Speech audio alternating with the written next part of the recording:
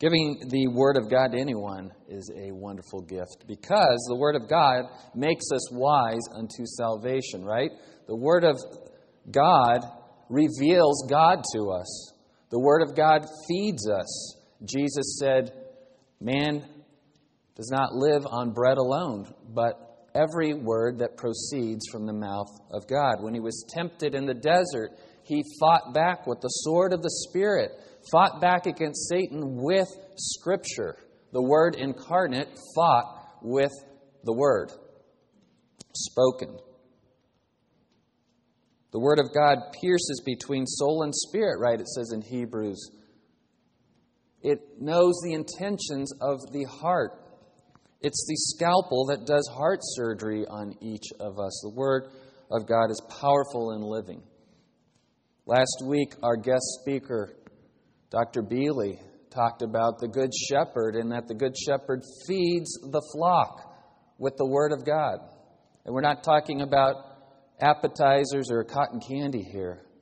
A full course meal is what you expect when you come on Sunday. And you expect to be fed from the Word of God. But he also said you need to learn how to eventually feed yourself and to feed others. So we have that opportunity this morning as we get to the last section of Mark's Gospel. It's an opportunity for us to trust our Bible even further, even though it's a confusing last section of the Bible.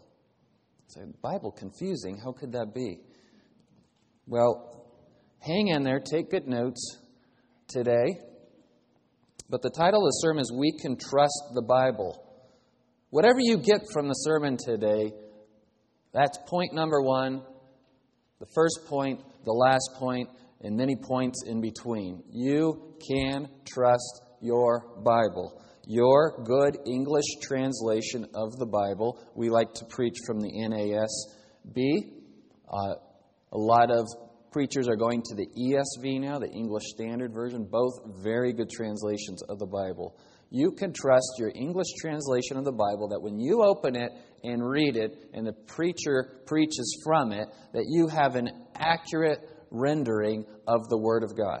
An accurate rendering of the Word of God. In fact, our 9 a.m. Sunday school curriculum is starting with a whole section on bibliology, the study of the Bible, how we got the Bible, why we can trust it, how we use the Bible. Because before you get into the Bible, you need to know that this is a book that you can trust, that it's divine, that it's not like any other book on this earth. The first 6 lessons from our new curriculum. Next slide, please. First 6 lessons. God's Word is our foundation. Second lesson, how to then study the Bible. Third lesson, God's Word guides us. Fourth lesson, God preserves His Word. Fifth lesson, God's Word is complete. The sixth lesson, don't change God's Word. And we would affirm all 6 of these points. Amen? Amen. You've been well taught in this church by Pastor Andy to love your Bible, to trust your Bible, to study your Bible, to apply the Bible. We have Bible study groups Sunday morning. We have small group Bible studies during the week. We have a women's Bible study Friday morning. We have a men's ministry that is really starting to focus more now on studying the Bible. Do you think maybe the Bible is important? Yes, it is. But then let me read to you verses 9 through 20 from Mark's Gospel. I don't have a slide for this, so you can just listen or follow along in your Bible. Remember, chapter 16, the last chapter in Mark's Gospel, ends with the women seeing the empty tomb and the angel telling them that Jesus has risen just as he said he would. And it says they went out and fled from the tomb, for trembling and astonishment had gripped them, and they said nothing to anyone, for they were afraid. Now, in my Bible, verse 9 begins with a bracket. Maybe in your Bible too, with a footnote perhaps. And the footnote might say that a few late manuscripts and versions contain this paragraph, usually after verse 8. A few have it at the end of chapter 16. Other footnotes say older manuscripts do not contain this section. And we just got through saying that God's Word is complete and that God preserves His Word and not to change God's Word. And we say, well, then what are we supposed to do with that footnote? At my seminary and Andy's and Nathan's, they all tell you the same thing. There's two sections of the Bible that when you preach it, you might get fired. So don't start with them. And one of them happens to be the ending of Mark's Gospel. Because I'll just lay it out for you now. There's a pretty good chance that verses 9 through 20 were not in the original version of Mark's Gospel, and later they got added in. So now you're either saying, well, can I trust my Bible? Or is this preacher saying I can clip part of my Bible out? And Andy started the Gospel of Mark. He really should have to finish it. I almost was going to have him preach this. But I've been here 6 years, almost 7. You know my commitment to the Word of God. You know the seminary I attended is probably the foremost biblical inerrancy seminary in the world right now. I mean, that is where they live and die. It's their hill to die on at Masters Seminary. You know where John MacArthur stands on the inerrancy of Scripture. And in fact, next year at the Shepherds Conference in March, they're having an inerrancy summit with theologians and scholars from all over the world meeting at the Shepherds Conference to reaffirm biblical inerrancy and sign a statement saying we affirm the Bible is inerrant. Because if the Bible is not inerrant, then why bother preaching expositionally? Why go line by line? Why not just use it as a general guide like some other denominations, some other churches, some other pastors do? No, we affirm that we have an inerrant Bible. So let me read this.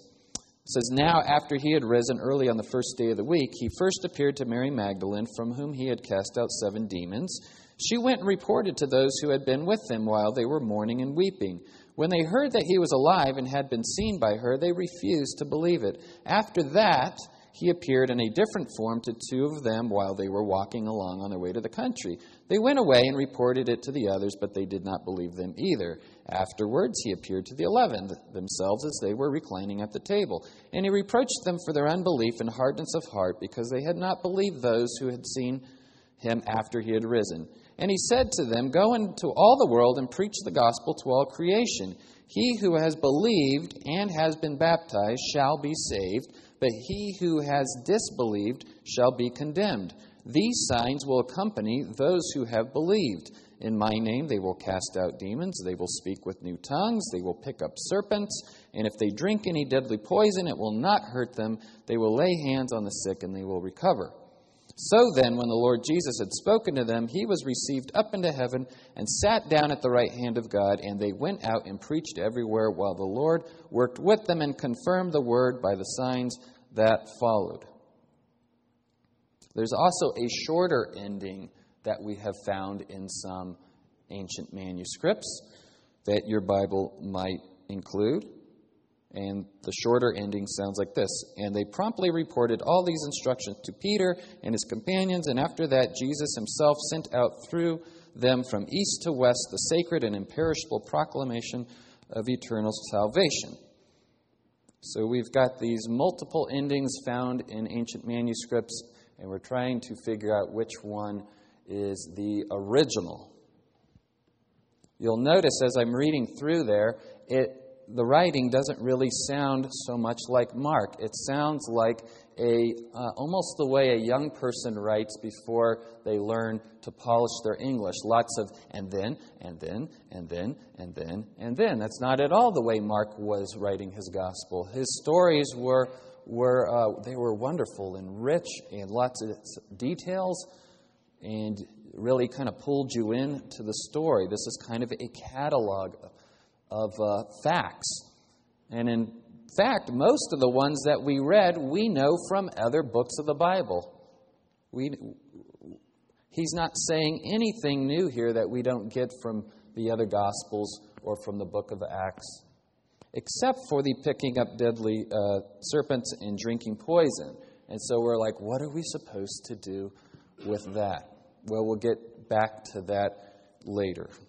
So you might be a little uncomfortable in your seat right now. It's okay. We will clear it all up by the end of the sermon. I do want to go through these 6 points, though, and you'll see how they relate to our passage at hand. Let's start with that first point, that God's Word is our foundation. Indeed it is. The Bible is its own authority. You need to remember that. The Bible is its own authority. It claims to be the Word of God. It makes no excuses. It unashamedly says again and again in the Old Testament, "Thus saith the Lord."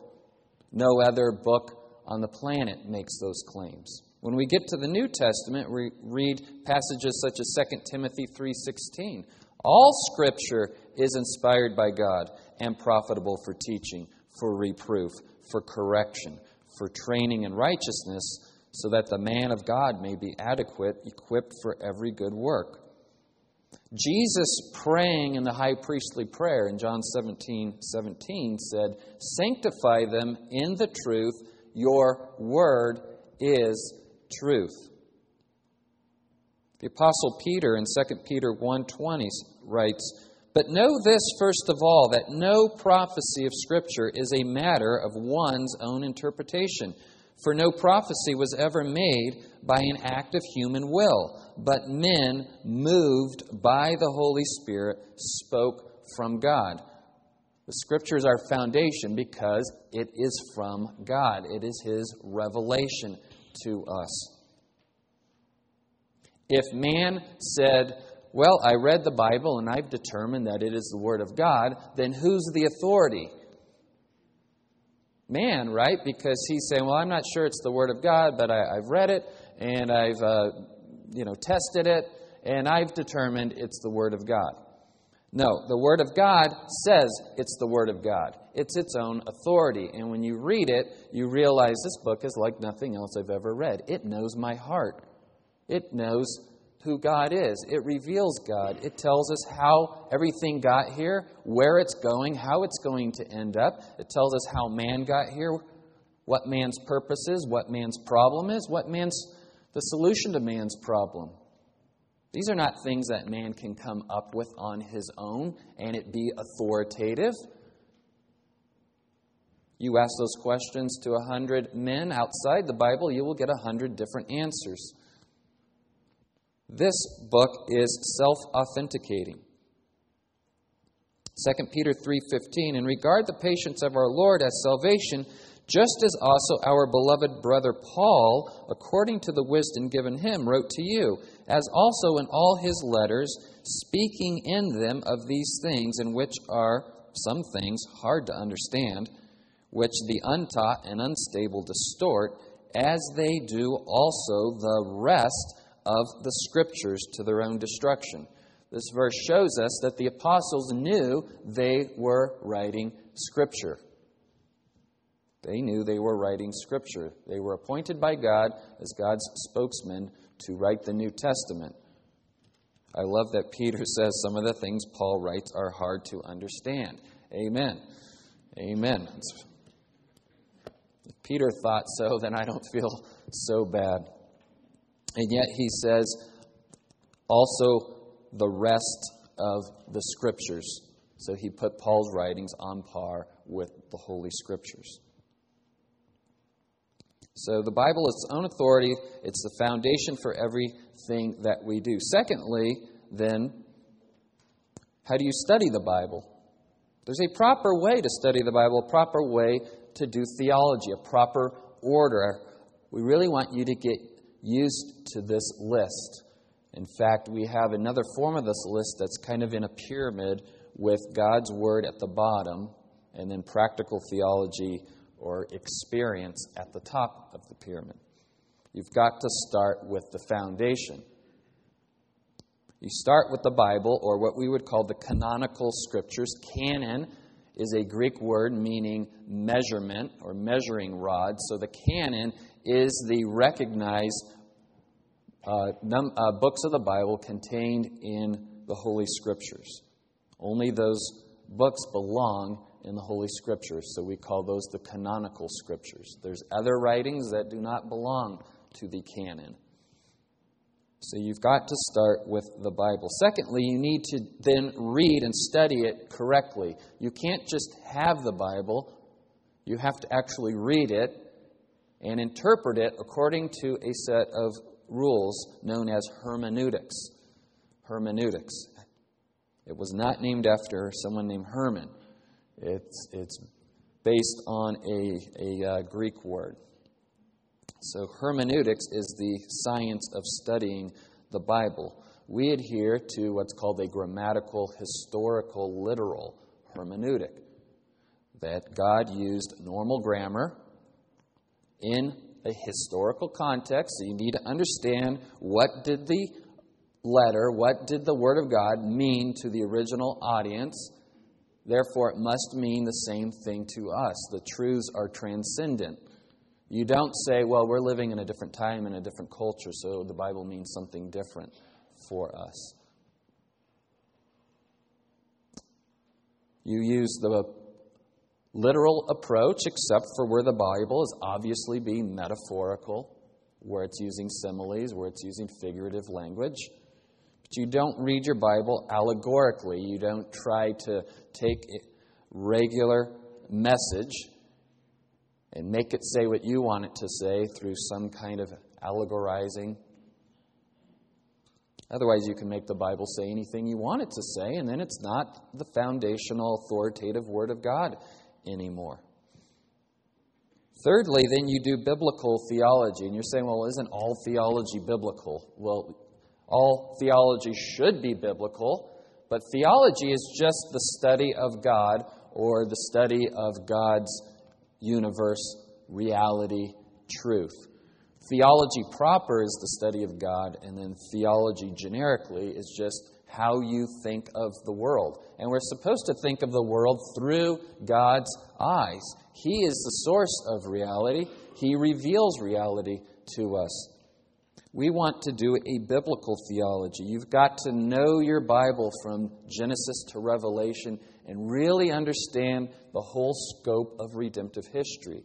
What you don't want to do is just kind of drop into the middle of your Bible and pick out verses that you happen to like and ignore the rest of the Bible. Because you'll be tempted to do what? Misinterpret those verses, right? Twist them around. We call that proof texting. I've got a great idea. Now I need to find a verse in the Bible to back up my idea. That's not what the Bible is for. After you have a good grasp of biblical theology, you can move to systematic theology. Systematic theology summarizes all the biblical teaching on particular topics.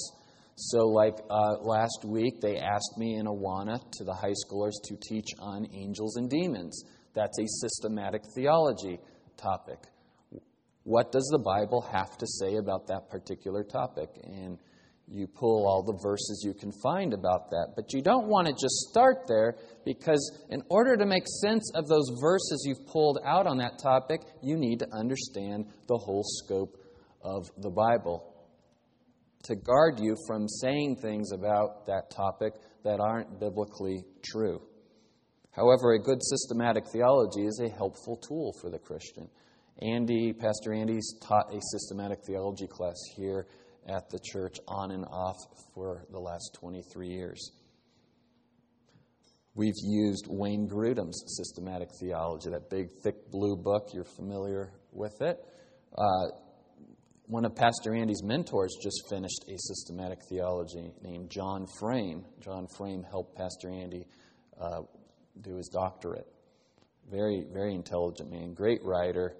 It's even thicker than Grudem's, right? So it's got to be better, right? Systematic theology. And then finally, you can do practical theology. The final step in doing theology, whereby you take all that knowledge of the Bible and you use it as your guide to interpret your experiences and to live out your life according with the truth. The problem is we tend to get the order backwards. Let me give you an example. Eve in the garden, okay? Eve in the garden in Genesis 3. She was doing theology. And first she did it the right way, and then she did it the wrong way, and all of humanity plunged into sin. And we've been copying her ever since. I throw Adam in there too. It's not just Eve. They're a unit. They're a couple. He was standing there as she was doing theology. But the serpent comes and says to the woman, "Is it true that you can't eat from all of the trees in the garden?" So he's twisting God's word, and she does theology correctly. She starts with God's word. No, God said that we may eat from any tree in the garden except the one in the middle. So she's doing proper theology. She used proper exegesis. I understand that when God says you can eat from any tree, that means you can eat from any tree except the one in the middle. Pretty plain language, right? God uses, right? Anyone could understand that. Of course, at this time, there really isn't a Bible, so we wouldn't really say she was doing biblical theology. But in a sense, she was measuring that against what she knows about God. He's good. He loves us. He's trustworthy. He's never let us down. He's never lied to us. I have no reason to not believe. So she's doing theology. She's doing theology proper. She's thinking about the attributes of God. You won't die. Satan said, no, God said we will die, and I have no reason to disbelieve him. She's doing a little bit of systematic theology because she adds the words, and don't even touch it. Okay, now we don't know if God ever said, don't touch the tree in the middle of the garden, but she's now doing systematic theology and practical theology. She's saying, look, if I'm going to die if I eat from this thing, then I probably shouldn't go anywhere near it or touch it. Isn't that good practical theology? But she went through the proper order. Now, we might take our kids and tell them, hey, don't touch that. And we don't tell them why. We don't take them through the steps. We just start with the practical. Don't touch it. Why? Because Daddy said so. You're not really giving them the steps of theology. So then the serpent says to her what? You won't really die. In fact, on the day that you eat from that tree, God knows that your eyes will be open and you'll be like God, knowing good and evil. So instead of going back to step one, she says, and the Bible reveals to us, that she saw that the tree it looked good, it's good for eating, and it's good for making one wise. What part of the list is that? That's step 5, right? It's practical. Well, look at it. It's beautiful. I bet it tastes great. And wouldn't being like God and being wise, isn't that a good thing? Sure, except for that it violates everything God revealed to you. See, we don't start with our practical theology and work backwards. We start with the Scriptures and wanting to glorify God by obeying His Word. And glorifying God by obeying His Word and trusting His Word always leads to joy. Always. The chief end of man is to glorify God and enjoy Him forever. Our sin nature tells us, no. This thing that God's telling you will be good for you. No. The better thing's over here. Yeah, but that's the thing God's told me isn't going to be good for me. Yeah, but look at it. It's beautiful. It's pleasing to the eye.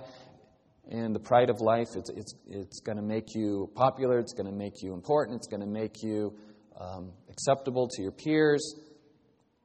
And it never ends up delivering what it promises.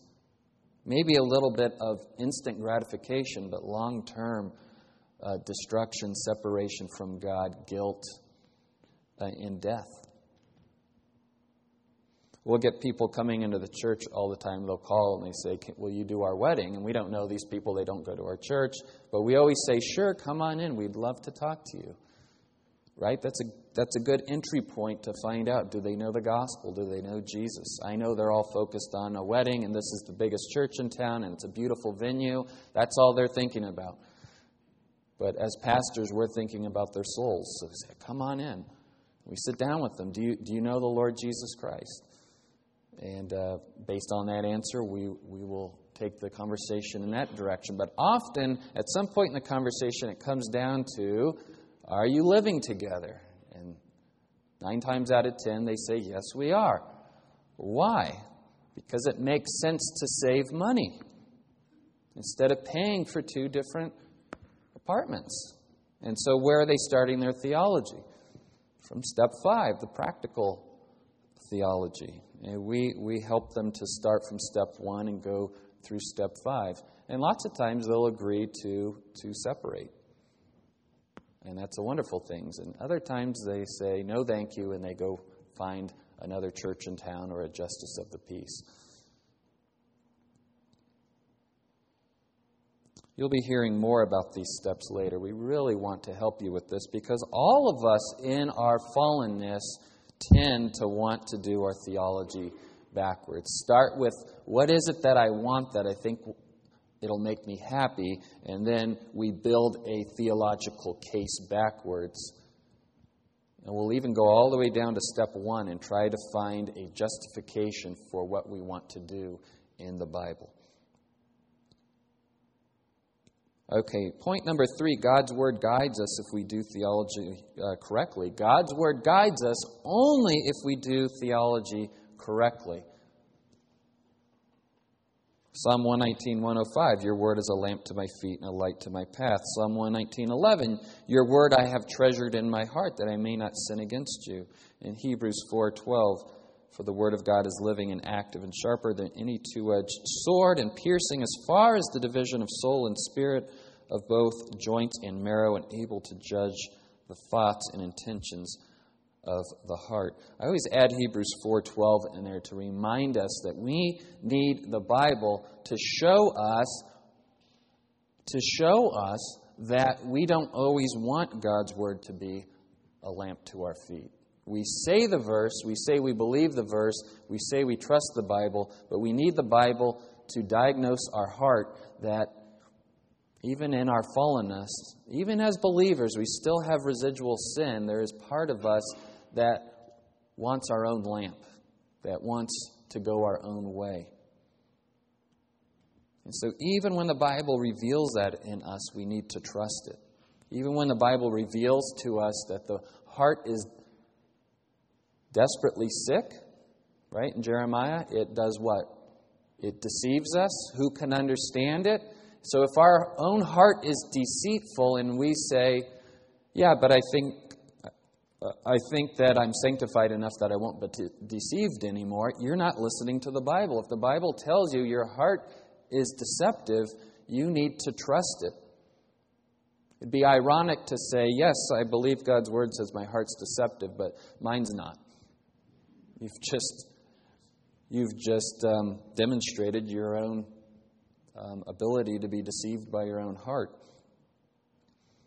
So we get all that, but we get to points 4 through 6, and we're like, wow, what do we do with God preserves His Word?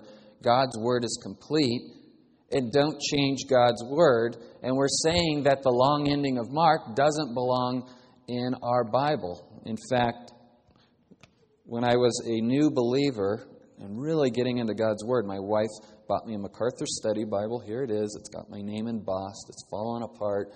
It's the New King James Version. You know, your first Bible that you really study, you know where everything is because you kind of see it visually. You know what I mean? It's like, oh, it's on the left-hand side of the page about 2/3 of the way down. I know where that verse is. And that's how you kind of learn your Bible at first. I don't know the book, the chapter, or the verse, but I think I can flip to it and find it.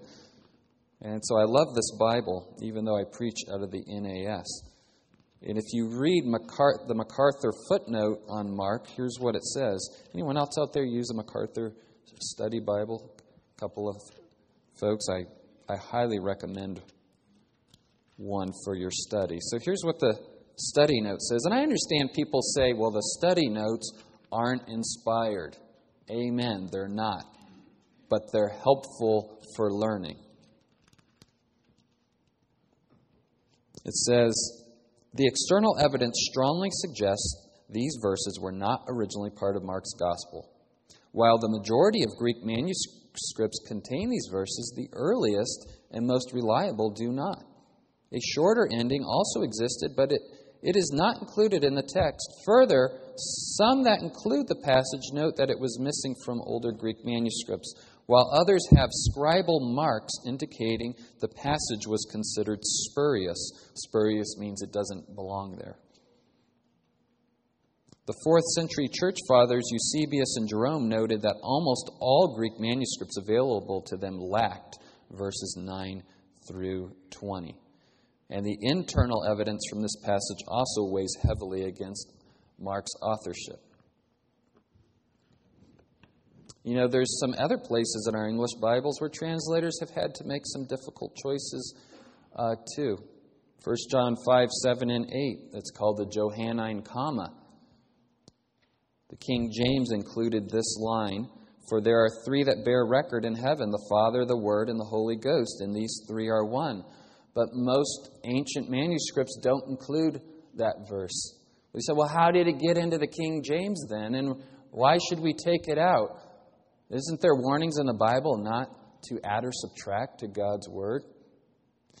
Well, from best we can tell, there was an argument going on in the 1500s over the Trinity. And the Unitarians were saying there is no verse in the Bible that clearly teaches the Father, Son, and Holy Ghost are one, that they're co-equal. And so Erasmus was writing a new Latin translation of the Bible. He felt that the Latin Vulgate that Jerome had written was ugly Latin. And he said, well, Paul deserves better Latin than this. And he collected as many manuscripts as he could get, and he wrote a new Latin version in 1517. By the time he got to the 3rd edition, there were people pressuring him to put the Johannine comma in there. And he said, I do not have this verse in any of the oldest manuscripts. And you understand, the older the manuscript, the more reliable, because manuscripts are copied by scribes. And so the earlier the manuscript, or the closer to us in history, the more likely it was a scribal error. So you want the oldest manuscripts you can find, and the oldest ones didn't have this verse in it. And he finally told the people, so the story goes, look, I'll include it in the 3rd edition if you can find me an ancient manuscript with this verse on it. And lo and behold, somebody found one like in the garbage area of a monastery. Just like that. Just a couple days after he said, look, if somebody can find me just one ancient manuscript, suddenly appears this ancient manuscript. Now, we don't need to defend God that way. You know, people doesn't Jesus never says anywhere in the Bible, I am God. Well, yes, he does. He says, I am many, many times. The Father and I are one. John 1, in the beginning was the Word, and the Word was God, and the Word was with God. We've got plenty there. We don't need a verse that Jesus says, hey, everybody, just so you know, I am God. And people think we need that, and they're tempted to squeeze it in the Bible somewhere. All that does, I think, is serve to make people doubt the Bible, right? It serves when you start adding verses in there like this one. Well, yeah, that would be a very strong statement on the Trinity. But the Bible doesn't need that statement to back up the Trinity. It's all over the Bible. Many, many other places talk about the Trinity, including the Great Commission. Baptize them in the name of the Father, Son, and Holy Spirit. There's another one, it's one of my favorites in Mark 10, the rich young ruler. You know, he sends the rich young ruler away, and he says, It's difficult for a rich man to get into the kingdom. It's easier for a camel to go through the eye of a needle than for a rich man to enter the kingdom of God. Well, some later manuscripts turn the word camel into cord. It's a very similar word in the Greek to camel. You can understand how a scribe copying the Scriptures can make that mistake. Our minds do that all the time. Your autocorrect on your phone does it all the time, right? And it drives you nuts. And yet it kind of makes sense, right? A cord through... Don't think of a needle back then as the sewing needles we have. They didn't have the capacity to be able to make a needle that small with an eye that small. Their needles were a little bigger, the hole a little bigger.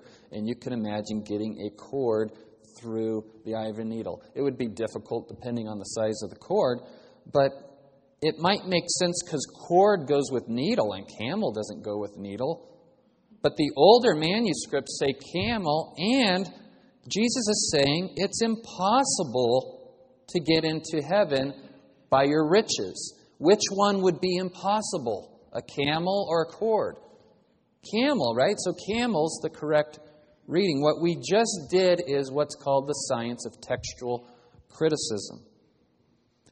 Back in the 50s, all the evangelical leaders who believed in inerrancy met in Chicago, because Moody Bible Institute is there, and they put together this statement. It's called the Chicago Statement on Biblical Inerrancy, and over 300 men signed it that day, including John MacArthur, R.C. Sproul, and many other men you'd be familiar with who are still alive today.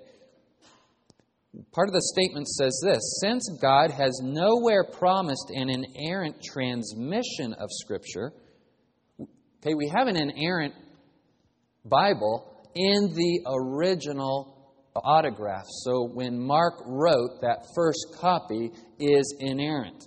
But all copies since, God has not promised some kind of inerrant copy. It is necessary to affirm that only the autographic text of the original documents was inspired, and to maintain the need of textual criticism as a means of detecting any slips that may have crept into the text in the course of its transmission.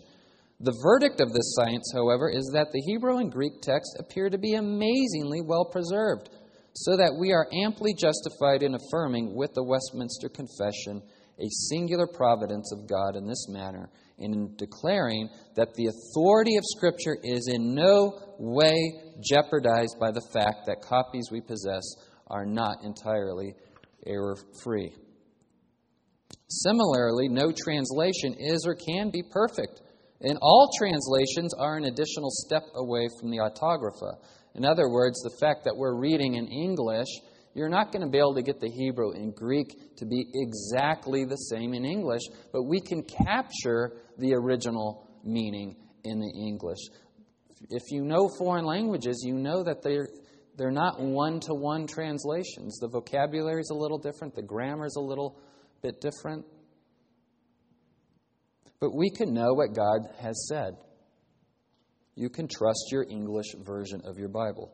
Yet the verdict of linguistic science is that English-speaking Christians, at least, are exceedingly well served in these days with a host of excellent translations, and have no cause for hesitating to conclude that the true Word of God is within their reach. You have the true Word of God in your good English translation of your Bible. I'm not saying all English translations are good.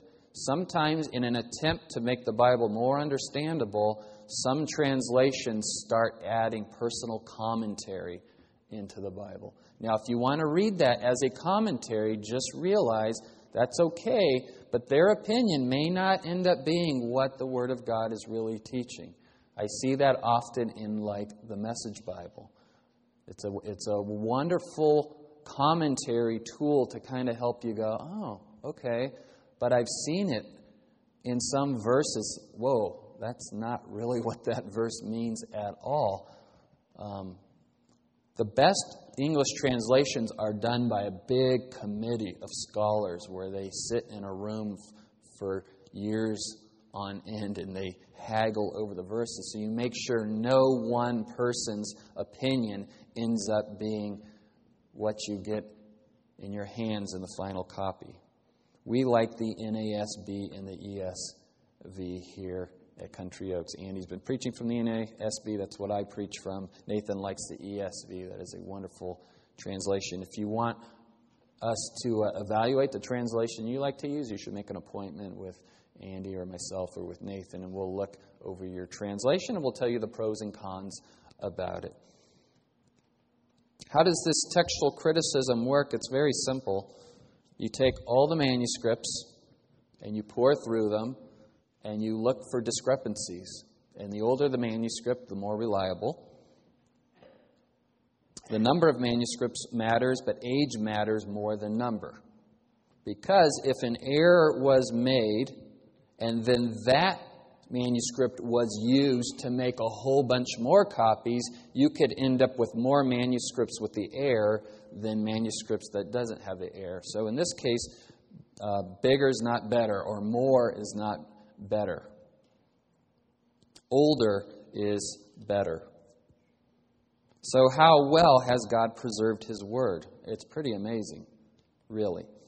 I mean, some people think God preserved His Word by dropping a Bible out of heaven and we found it one day. And that makes people happy, but that is just not how it happened. We didn't find golden plates somewhere with God's Word etched on it. My apologies, I'm not mocking our Mormon friends, but that is not how it works. The only thing that we have in the Bible that was God actually dropping His Word out of the sky is the Ten Commandments, right, etched on the tablets, the first copy. And then when God wrote on the wall, is it Nebuchadnezzar? Yeah. Otherwise, the rest was written by man, inspired by God. We have over 25,000 manuscripts of the Bible. Now, they're not all complete, Genesis through Revelation, but 25,000 manuscripts to look at.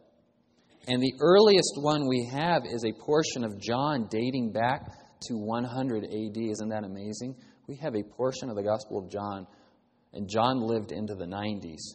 So for people who say, well, yeah, we can't trust the Bible because they didn't start writing it until well after, Jesus had left the earth, or okay, the apostles wrote the Bible, but then the original copies were gone, and we don't have any copies of the originals for 200 or 300 years later. That is not true at all. We've got copies going all the way back to the 2nd century.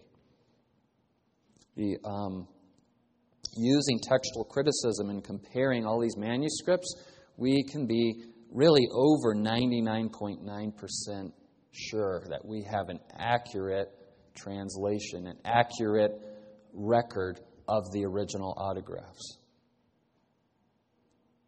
In fact, there exists no discrepancy between manuscripts that alters any Christian doctrine. So even the discrepancies that we have are very, very minor. And this is going to happen when a scribe copies Scripture. He's going to make a mistake here or there. The Hebrew scribes were much more meticulous than the Greek scribes. Not to say the Greek ones weren't, but the Hebrew scribes had a whole system for knowing exactly where each word should be on the scroll, and how many words should be in a line, and how many letters should be in a line. And they had a whole accounting system. And they wouldn't put the name of God in the scroll until the very end, until they knew that part was correct, because they didn't want to put God's name in anything that was incorrect. And if one was incorrect, they didn't erase, and they didn't want to destroy the scroll, but they marked it in such a way that they knew this, don't use this scroll. We have copies of some of those that have survived over time. But the Greek scribes and the Hebrew scribes knew they had the Word of God and were very careful in copying. And you say, well, is this good? Is 25,000 enough? Well, let me tell you, the next closest ancient document is Homer's Iliad. We have 650 surviving manuscripts of Homer's Iliad, and these aren't complete manuscripts, just portions, with the oldest going back to 1,000 years after Homer wrote. Now, when you when you read Homer's Iliad in high school or college, you don't remember your teacher saying, now, we're not really sure that this is what Homer wrote. No, you just read it, and you were like, they said, textual criticism, we're pretty sure that the copy you have in your hand is what Homer wrote. The next one after Homer's Iliad is like Herodotus, right? The ancient Greek historian. Who remembers reading Herodotus? We only have like 11 copies of Herodotus. And the oldest one is 1,200 years after Herodotus wrote. And then you get to Caesar's Gallic Wars, and we have like 8 copies of those. 25,000 manuscripts of the Bible to pore over, and men have like no other book ever. Good, godly, amazing, scholarly, faithful men have pored over these manuscripts to make sure that what you're holding in your hand is the Word of God. So then, is the long ending of Mark part of the original autograph? Well, the external evidence argues against it, meaning we don't have the long ending in the oldest manuscripts. 2 of the oldest and complete manuscripts we have are called the Codex Vaticanus and the Codex Sinaiticus. Very famous copies of the Bible when they went from scrolls to books. A codex is a book. These things they're just wonderful, amazing resources that God's preserved. They date back to the 4th century. So a complete Bible from Genesis to Revelation in the 300s. Neither of those 2 contain the long ending of Mark or even a footnote or anything. Well, how did the long ending then get so popular? It's because it was in the King James Version. But the King James used the Textus Receptus, which is that version that Erasmus used to write that New Latin version in the 1500s. And there's groups today called the King James only people who say that God inspired the English version of the Bible in the King James, and we should only use the King James, and it's the only English version that's error-free. Look, God never promised an error-free English edition. We have one of those King James only churches down in Lancaster. It's a very conservative Baptist church. They do wonderful things with missions and the Great Commission. We would disagree, though, that the King James is the only version you should be reading. And in fact, the NASB and ESV are better translations, more accurate than the King James. In some churches, I would have just gotten thrown out of the pulpit. They would have picked me up literally and carried me out. What about the internal evidence? The internal evidence also argues against the long ending being the original. The transition from verse 8 is really awkward. So the women leave the tomb and they're astonished and they're gripped with fear and they said nothing to anyone. And then all of a sudden it says, now after he had risen early on the first day of the week. That doesn't continue the story. And then it says, he appeared to Mary Magdalene, from whom he cast out 7 demons. In chapter 16, the whole chapter 16 is all about Mary Magdalene going to the tomb. By the way, I apologize to Mary Magdalene. We have no proof that she was a prostitute. I think I said that 3 weeks ago. It is a tradition in the Western church that she was a woman of ill repute. Perhaps the woman in John's gospel who was going to get stoned for adultery. But we don't even know that that was her. And in fact, that's the other passage they say don't preach when you're a brand new preacher, because that one's probably not in the original. No, I love that passage. It's a good passage, and nothing in that passage violates anything that we would know about Jesus. In fact, most authorities believe that story actually happened, and a scribe later introduced it into the Bible, but it was a well-known story in the church. Mary Magdalene, though, why all of a sudden at the end of the gospel is Mark introducing her as if we've never heard of her before? So that doesn't make sense. The writing style is not Mark's. The vocabulary is not Mark's. There's Greek words in here that Mark doesn't use in other places in his gospel, but he does use the same word, just a synonym. And the signs in verse 17 to 18 are completely foreign to the other gospel in Acts. So you can leave today knowing that you don't need to drink poison or handle venomous snakes in order to prove that you are a legitimate believer. Most, if not all, of the information we read in 9 through 20 is contained in other parts of the Bible. What it really looks like is somebody was bothered that Mark's gospel ended so abruptly and put a catalog of things to kind of wrap it up, taking each verse from one of the other three gospels. Jesus says to preach the gospel to all creation. We get that from Matthew's gospel, right? The Great Commission. And you can go through there and pick out in the other Gospels everything that's in verses 9 through 20, except the handling of snakes and the drinking of poison, though we know at the end of Acts, Paul gets bit by a snake and nothing happens to him. So then, what do you do with this long ending? First of all, you can trust your Bible. Your English translation is a trustworthy, accurate record of God's Word. You can rest assured that no doctrine of the church hinges on this long ending. You can rest assured that you don't need to handle snakes or drink poison in order to be a true Christian. You can rest assured that the long ending is not proof that the Bible is not inerrant. Somebody added it in there. We know it doesn't belong. That doesn't mean the Bible is... Inerrancy doesn't mean that there's no errors in the English translation. Inerrancy means that the original autographs, the Holy Spirit inspired the writers to write an inerrant message. Fifthly, we can just be happy with Mark's gospel ending in verse 8. For wouldn't you be filled with astonishment and trembling with fear if you found out that Jesus took his own life and raised it back up again and the tomb was empty? It's astonishing. It's amazing. I hope your faith in God's Word was strengthened today and not weakened. If you're confused on any of these points, please make an appointment with me. Don't go home saying I'm confused or Pastor Brent doesn't trust the Bible. I trust the Bible. You can trust the Bible. Amen. Amen.